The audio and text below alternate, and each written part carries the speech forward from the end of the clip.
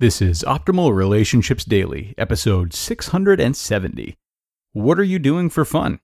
Yes, really, by Julie Morgenstern of juliemorgenstern.com. Hello, everybody. I am Greg Audino, and welcome back to ORD. This is where I narrate relationship articles to you each weekday, just like an audiobook, but with more fun and more variety, we like to think. It's a Friday today, and as we do on Fridays, we're going to talk about parenting. We actually talked about parenting last week on Optimal Living Advice, the advice column style podcast that I also host in the old network. That was a question about how to change our relationships with our parents once they become elderly. However, so a little bit of a different spin on parenting. We've also talked about imposter syndrome since then, craving validation from others, suspicious behavior in a relationship, the coronavirus, of course, and a lot more. There was even a bio episode about me in there that somebody asked for. So, as always, we encourage you to check out that show as we do all of the shows in the old network. Today's article here, however, is by Julie Morgenstern, as I mentioned, and she is going to show you why and how you should carve some time out for your hobbies and personal time. So let's hear it and start optimizing your life. What are you doing for fun? Yes, really, by Julie Morgenstern of juliemorgenstern.com. Our hobbies, our passions, and what we do for pure relaxation fuel and restore us physically, emotionally, and psychologically in the most efficient way imaginable. Those restorative activities provide care and nurturance for your soul, providing you with the energy you need to get through everything life throws at you. And yet, in our Parent Time survey, a whopping 84.5% of parents said they spend too little time on hobbies and personal relaxation. It's hard to find the time, sure, but the issue of time is ultimately solvable. By taking a creative approach, we can learn to nurture ourselves and cultivate our hobbies in short microbursts. If you love to write, for example, you could spend 20 minutes over lunch or in the evening writing haikus or journaling about your day. Or maybe you're a fitness junkie who's struggling to make it to the gym for an hour 3 days per week. But I bet you could find 8 to 10 minutes every day for high-intensity interval training, HIIT exercises, while your kids are napping or doing homework.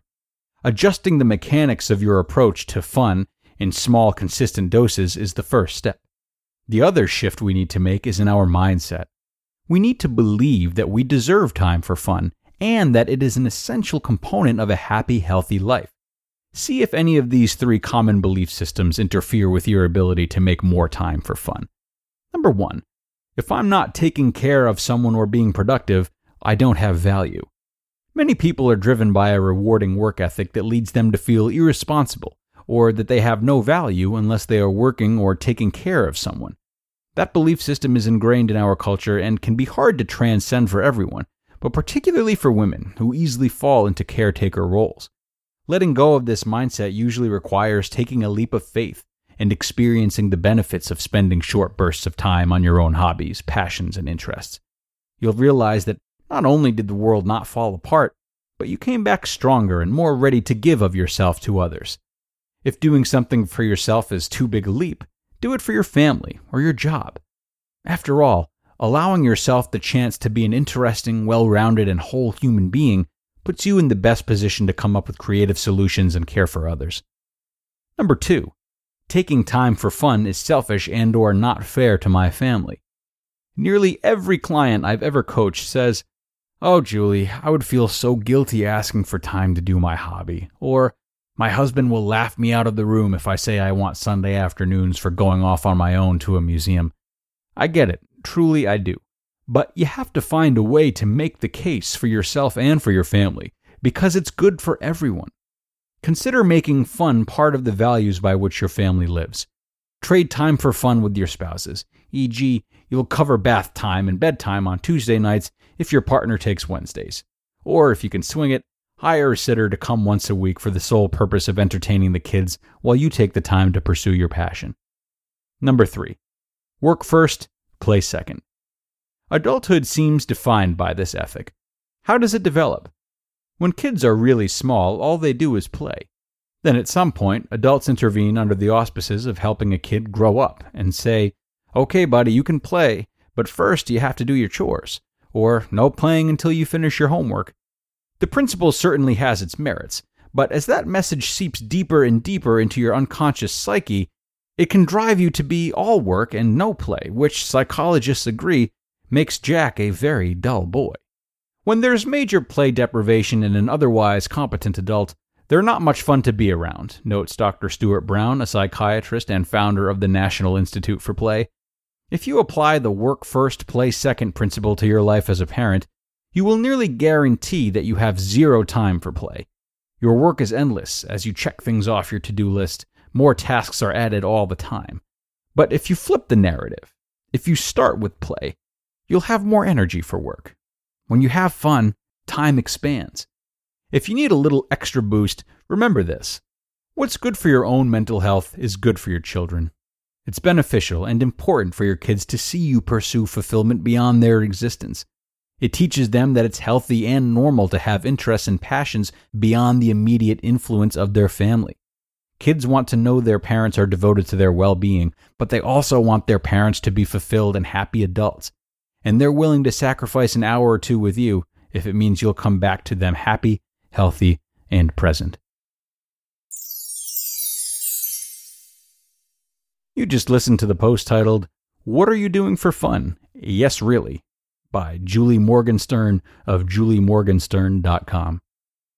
And one of the most fun parts of relationships can be the wedding, but it can also be one of the biggest sources of frustration, especially when it comes to tuxedo rental. Your guy says he'll see to it while you secretly keep your fingers crossed and hope that the groom and groomsmen get their outfits sorted out on time. If you're worried that your attention to detail makes you look like a bridezilla, Generation Tux is on your side. Their free home try-on program for grooms comes with free round-trip shipping and free swatches. How does it work? Everything arrives on the doorstep of all the party members a whole 2 weeks before the wedding, and on-demand fit consultations allow you to take care of any fit issues long before the 11th hour. The more the merrier is how it goes with Generation Tux. 5 paid members gets you a free suit or tuxedo rental, and you can even keep your suit or tux when 7 members are checking out. Then when the party's over, just place everything back in the box and use your prepaid label to drop off at UPS. So don't leave it to chance. Save time, save money, and save your sanity by checking out www.generationtux.com/ORD. Use promo code ORD for 10% off the entire groom's party attire, and party on. Party on, says Generation Tux, and party on, says our author Julie. A great read from Julie about the value in having fun in our lives, not only for the sake of our psyche, which is obvious, but also for the sake of our kids. Not only do they want to see us happy, as she mentioned, but they need to. Consider the constant lessons our children are learning from us from the get-go.